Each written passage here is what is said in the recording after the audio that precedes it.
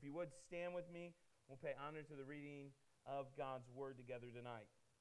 2 Corinthians chapter 4, beginning in verse number 1, this is the word of the Lord. Therefore, having this ministry by the mercy of God, we do not lose heart. But we have renounced disgraceful and underhanded ways. We refuse to practice cunning or to tamper with God's word, but by the open statement of the truth, we would commend ourselves to everyone's conscience in the sight of God. And even if our gospel is veiled, it is veiled to those who are perishing. In their case, the God of this world has blinded the minds of the unbelievers to keep them from seeing the light of the gospel of the glory of Christ, who is the image of God. For what we proclaim is not ourselves, but Jesus Christ as Lord, with ourselves as your servants for Jesus' sake. For God, who said, "Let light shine out of darkness," has shown in our hearts to give the light of the knowledge of the glory of God in the face of Jesus Christ. This is God's word. We thank him for it. We're asking him to write its eternal truths on our hearts tonight. Let's pray. Father God, thank you for another time tonight to gather together to sing, to pray, to read, and then to hear your word. As we try to wrap our arms around evangelism's truths and the urgency that is necessary with evangelism and our call to see people come to know you, we're asking for your help. We need your help to allow us to have the right motivation for this work, because left to our own devices, we will come up with every wrong reason to do evangelism. We also ask that you remind us that we are not taking our message that we came up with, but we're handling your message. This is your truth, and because of that, it comes with a different level of power. So please help us to be courageous and to encourage one another as we go. We ask these things in the name of our Lord and Savior Jesus Christ. Amen. You can be seated tonight. Sometimes the wrong motivation can be as bad as having no motivation. Sometimes having the wrong motivation can be as bad as having no motivation. Because when you have the wrong motivation to do something, more often than not, you end up not doing what you're supposed to be motivated to do, which is exactly the same result that you get if you have no motivation to accomplish anything. Let's just admit right up at the beginning tonight that evangelism is hard. It's even harder when there are wrong motivations for attempting evangelism. You might say, well, what are some wrong motivations for evangelism? I don't know about you, but growing up, I had and heard these given as motivations to do evangelism. One example would be, it's your job. You know, kind of like we look up the video now, just being told to just do something, just do it, being yelled at over and over and again to just do it. And evangelism may not come naturally to you. May feel like, David, 6 weeks on this, I don't know that I can endure this. It's just I'm not very fond of it. It's difficult. I struggle with it. I know it's my job, and that just makes it even worse because I don't like the job that I have, and now you're giving me another job, and I don't want to do it. What I think of when we're told, just do this because I said so, what ends up happening is the dangerous cloud of duty then hangs over our heads, and we avoid evangelism. We've got this cloud of responsibility hanging over our heads, and we avoid it. We'll do anything, even the plain, low-hanging fruit becomes a problem for us because we're just going to avoid it. It's hard, it's difficult, and someone told me I had to do it, so I'm not going to do it. Some of you have that spirit just in general. Someone tells you to do something, and you just avoid it at all costs. Another example might be this. I think this one is way worse. Again, another one just from my experience, and want to just walk this example back.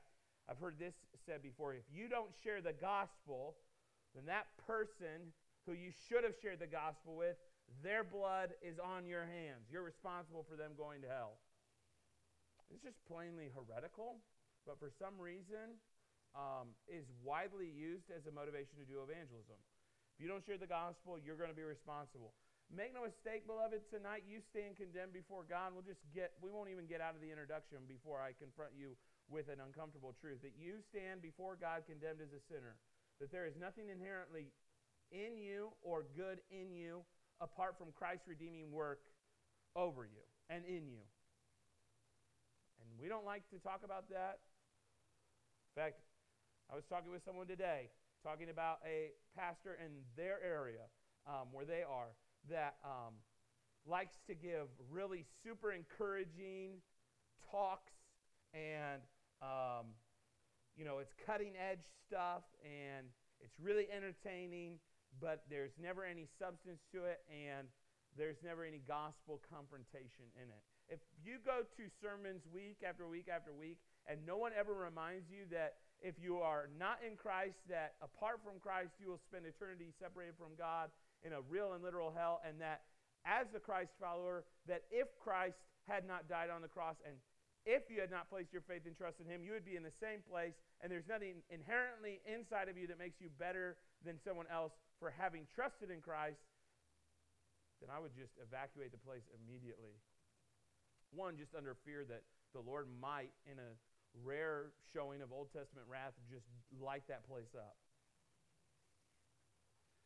But then you have the flip side that says, if you don't share the gospel, their blood is on your hands.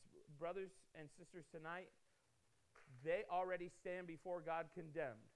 Your willingness or unwillingness to share the gospel does not make them more or less condemned. It's kind of like when you talk about a dead person. You cannot make a dead person more dead. It is a completed status. And Ephesians chapter 2 says that prior to our conversion to Christ, we were dead in our trespasses and sins. So, just if you've ever been told that you are somehow responsible for someone spending eternity in hell because of your unwillingness, or you didn't take the chance to share the gospel with them, I want to come along as a gospel encourager and tell you that person is a liar and has poor theology. But that doesn't get you off the hook from doing evangelism.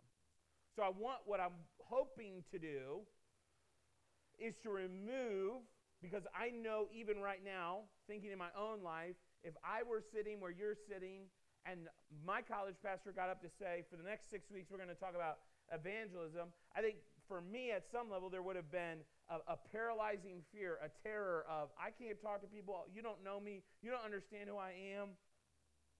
And that might be what some of you are doing. I just want you to remember that the Apostle Paul, if you were here last week and you were in the My World, My Mission service, I reminded you that the Apostle Paul served and shared the gospel in weakness, fear, and trembling.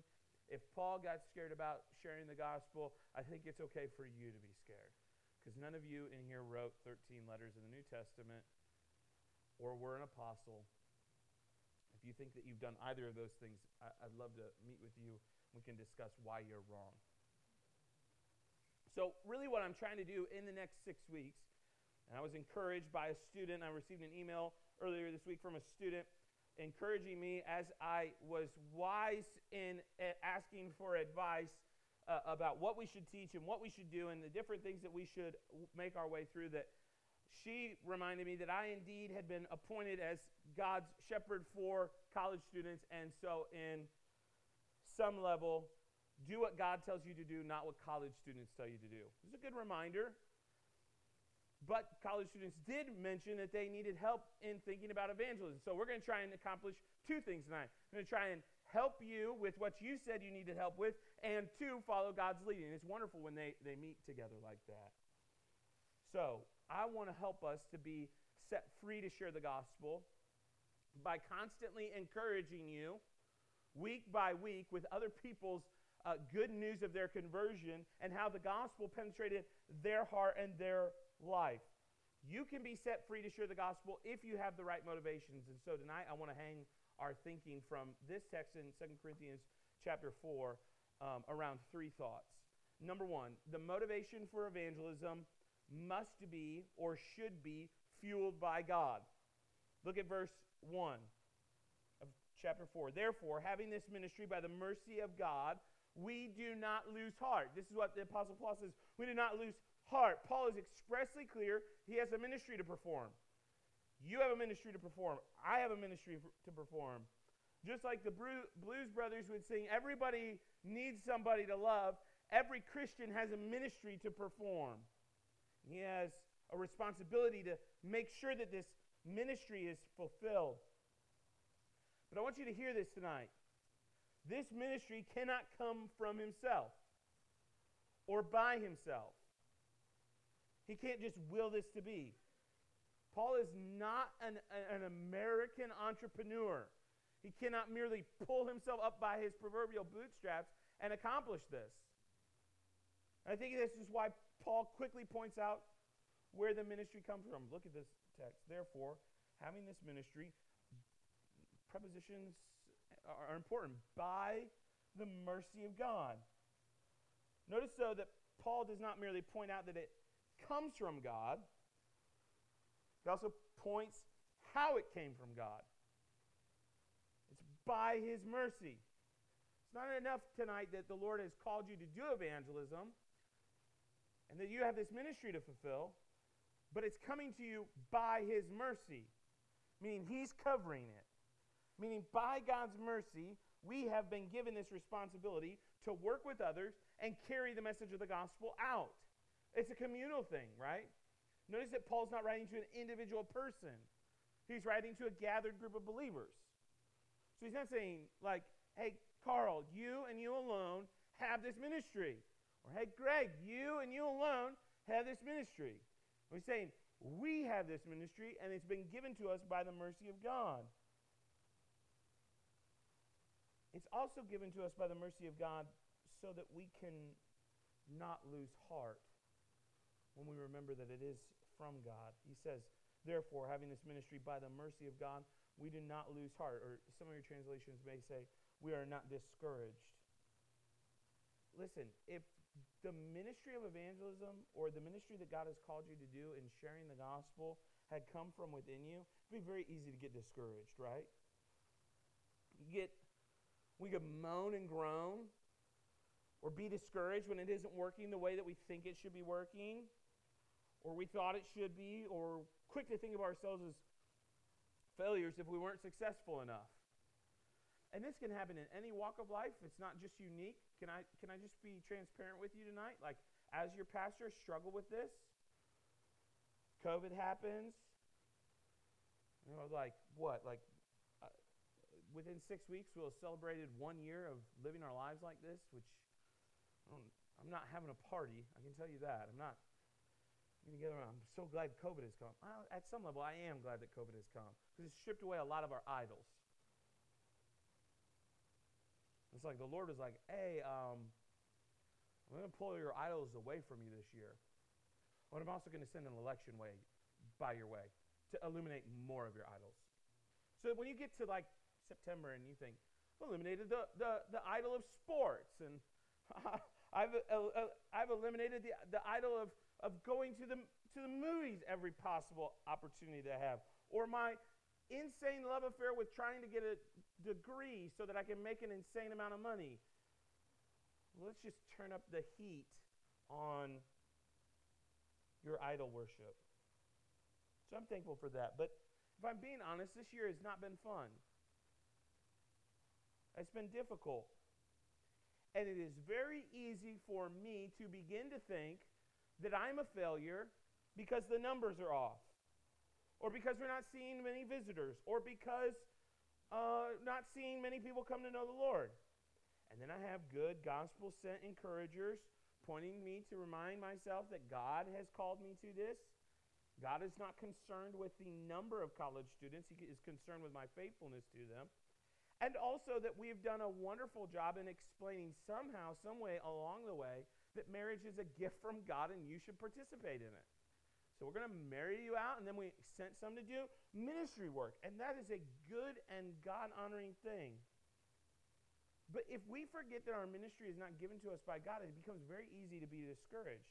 And I think that's why the Apostle Paul puts it here. Because if we are not careful, in the area of evangelism, two temptations can happen. Just real quickly, and we'll move on, but two temptations can happen if we forget who our ministry originates in. We can forget that ministry is entrusted to us by God. We can begin to think that it's all on us to see people come to know Christ. We can feel the burden of people coming to place their faith and trust in Christ and begin to press. Start adopting ungodly and unbiblical habits. Then the second temptation is we can get discouraged about evangelism and give up on this aspect of our ministry. It's easier just to hang out with my small group or to hang out with my friends or come to church and talk to my friends because I don't have to deal with rejection with people who like me and appreciate me. But because God has given us this ministry, we can look to Him when we are prone to be discouraged and trust that His promises, His way, His ministry is better than anything that we can come up with. And if you don't have people in your life who can speak those words of encouragement to you, it's going to be very easy to get discouraged over the next 6 weeks as you try, maybe you signed up for My World, My Mission, and you try to do evangelism. It just doesn't seem to be working real well. So, number one, you have to see the right motivation for evangelism is, number one, fueled by God. And then number two, the right motivation for evangelism is founded in the Word. Look at verse number 2. But we have renounced disgraceful, underhanded ways. We refuse to practice cunning or to tamper with God's Word, but by the open statement of truth, we would commend ourselves to everyone's conscience in the sight of God. And Paul says this, and even if our gospel is veiled, it is veiled to those who are perishing. In their case, the God of this world has blinded the minds of the unbelievers to keep them from seeing the light of the gospel of the glory of Christ, who is the image of God. In verse 5, this is so significant. For what we proclaim is not ourselves, but Jesus Christ is Lord, with ourselves as your servants for Jesus' sake. Paul understood better than most that there would be a temptation to do ministry away from the Word. To rely on yourself, to be sneaky, to be underhanded, to manipulate people. However, he would not fall prey to this trap. Notice what he says. We have renounced disgraceful and underhanded ways. Paul is not trying to trick people or manipulate people into the kingdom of God. Not only is he not trying, he downright refuses to attempt it. Because he's focused on the Word doing the work. Someone popped into my office this morning. They know my love affair with politics. Said, are you going to watch the inauguration today? I said, no, I'm not. Personally, had to take a break. It's too toxic from the left and the right. Just need a break. And to be honest with you, I'm working on my own inaugural dress tonight. I'm giving a speech about a kingdom that is already inaugurated. And one where the king sits on the throne calling people to repent. And every time I get ready to give the message and the hope of the gospel, I'm doing the same thing. I'm thankful the Lord has provided us with a new president. I don't know what the next 4 years are going to look like, but I do know this, that God is on the throne. He's not surprised. And just like Donald Trump's Donald Trump's heart sat in God's hand, so does Joe Biden's. So that's why I'm thankful for a new president. And I would be thankful if the previous president were still in the position, because his heart would be in the same place. You've got to have a bigger view of who God is as you think about doing evangelism, because the Word has to do the work. Sometimes we can get tricked into thinking crafty, come up with cunning ways. I don't know if you've ever seen a tract that looks like money. I hate them. I'd like to light them on fire. I think they're terrible, and they're from not good places. This tract looks like, which I just don't understand how, even though I know they're not attempting to forge money, it really does look like money. This guy like breaking a crime in and of itself, breaking the law in and of itself. I don't think you can break a crime, but breaking the law. It looks like money, but when you get close to it, you read the tract and it's stating something like this. Here's the $1 million question, which I just don't like as a gospel lead-in, but are you good enough to go to heaven? But the premise of the tract, and I've seen this happen, well-meaning, or I shouldn't say well-meaning, well-intentioned brothers and sisters leave this as a tip. Like slide it in, pay their tab, leave that as the tip. Your waiter and waitress needs money to survive, and they need the message of the gospel.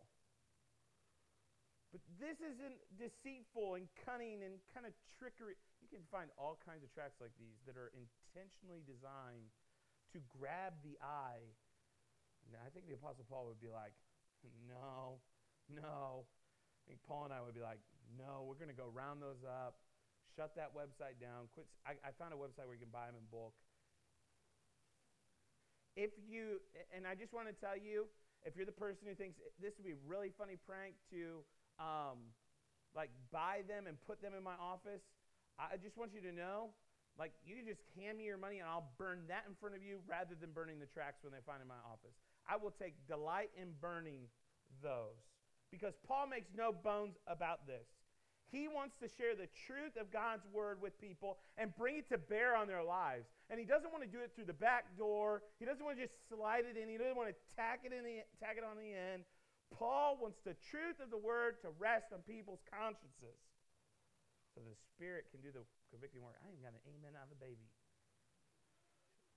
From the mouths of babes, they get it. He knows. Paul knows this, that when people are confronted with the Scriptures telling them about who God is, who they are, what Christ has done, and calls them to respond to that message, that even if they don't respond right in that moment, the Spirit can be working on their conscience through the Word, because the Word is doing the work.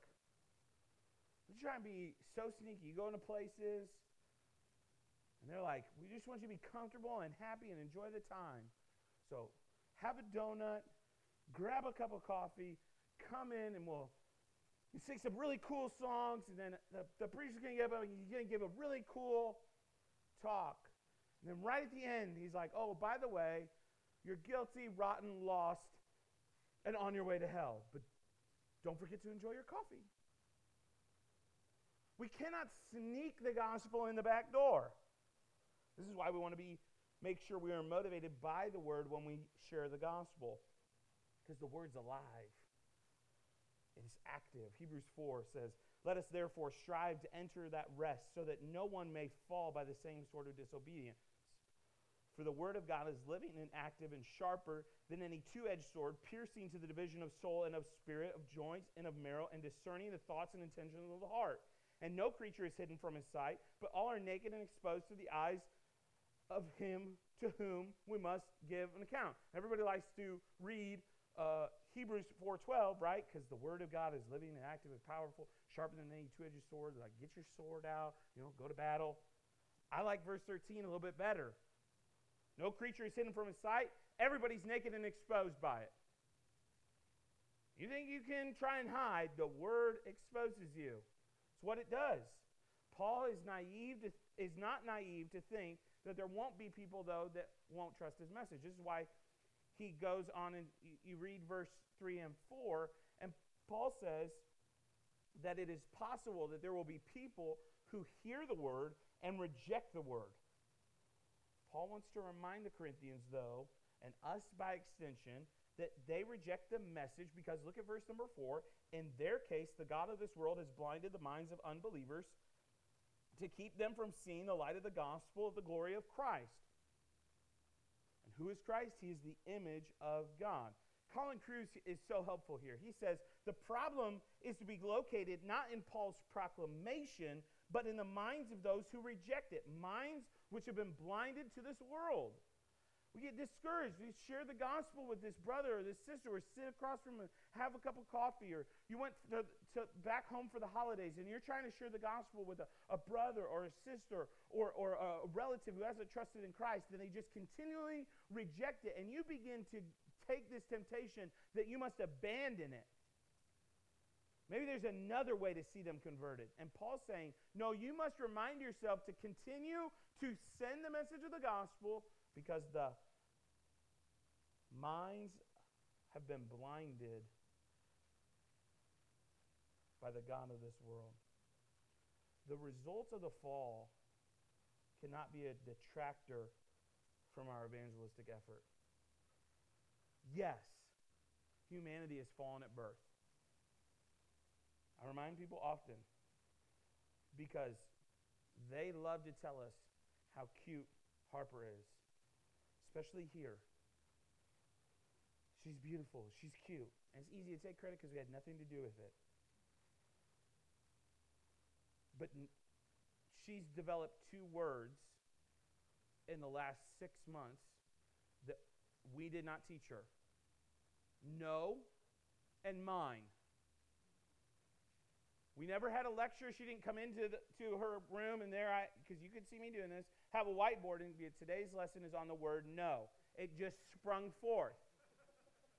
We didn't have sitting on the table the other day. We're getting ready to go somewhere, and she snatches her blanket and it's like mine. And I'm like, no, I bought that. You contribute nothing. And then, because I'm a good pastor, shepherd, father, said, and just remember that when, hopefully one day, you trust in Christ, that you contribute nothing to your salvation except the sin that made it necessary. And she's looking at me like, mine. I'm like, okay. Play on.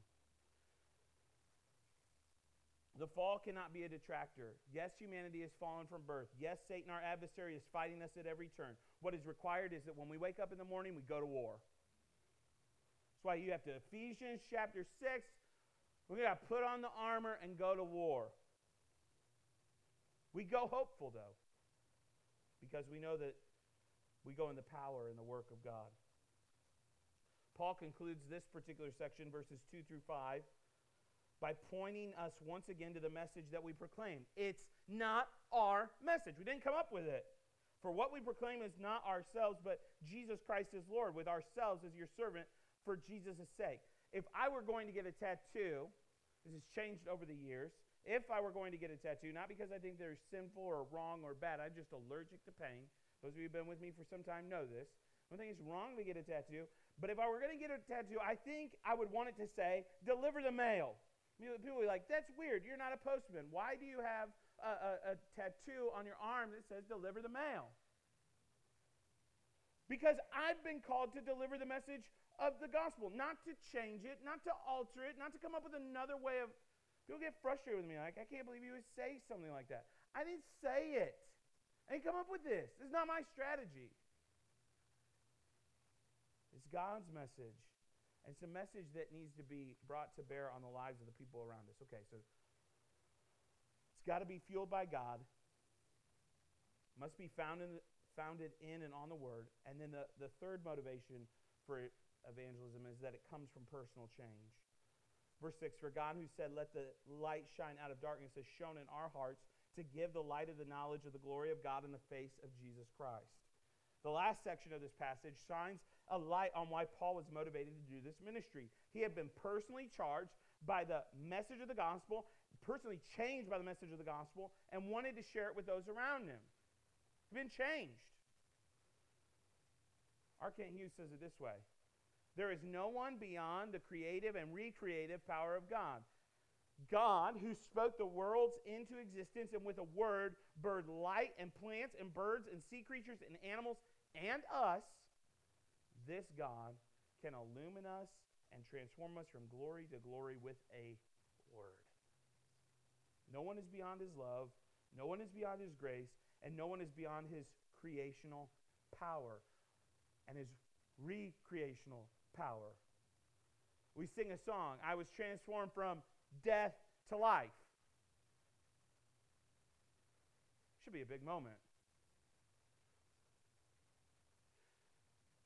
Do you think it was a big moment when Lazarus showed up for his weekly card game the week after he died? The brothers are sitting around going, we used to play a 4-man spades game, but Lazarus died. We're going to have to find a new fourth. And here he comes in on Tuesday, and he's like, what's up, my bros? When dead people become alive, that becomes a big deal. If we walk to Green Lawn North, or we drove to Green Lawn North, we wouldn't want to walk anywhere, but if we drove there, and under the power and the presence of God, I looked at a tomb and said the person's name and said, come forth. And things started to shake. And somebody, you don't think that's going to be, bump the inauguration, homeboy just called somebody from dead to life. Grandma was dead. Now I got to get her a new dress. She's going back to work.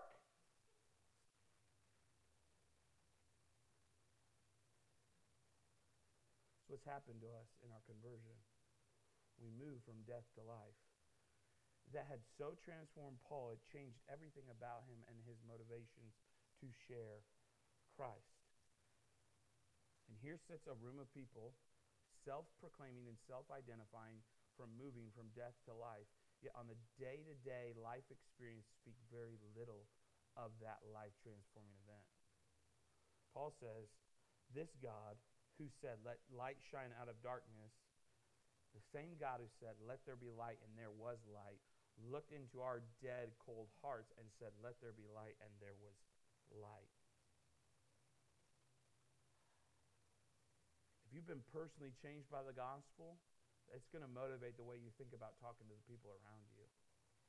So 3 quick takeaways tonight. I want to move back to front. So we preached down through the text.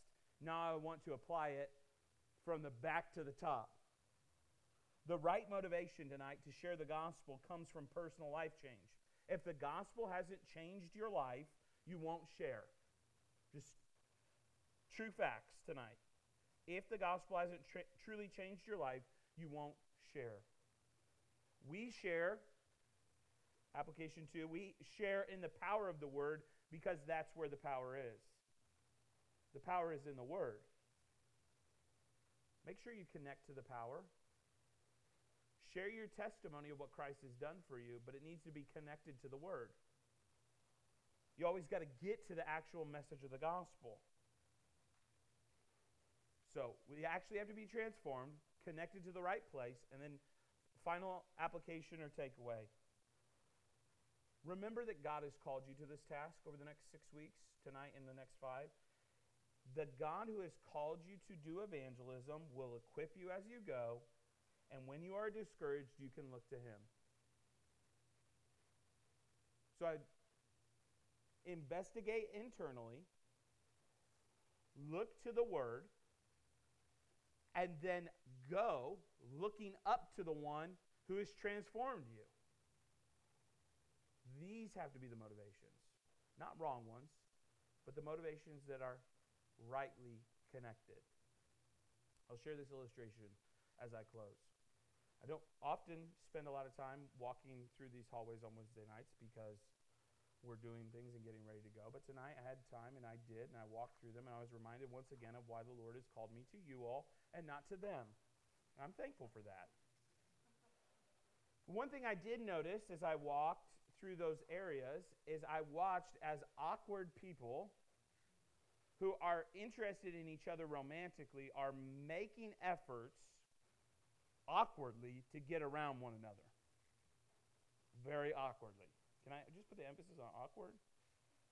Even I, who by my own self-testimony, am not given to paying much attention to who's together and who's not together, to the point that one brother in here made it a point to tell me that he had broken up with his girlfriend, not so that I could pray for him, but that I wouldn't make an awkward comment because he knew I didn't pay attention. I was so thankful for that, by the way. It just really was. But you notice as 2 people down there, as never happens in here, begin to notice one another and their motivation to be around each other, they're going to find all the strangest reasons to be all in the same places all at the same time.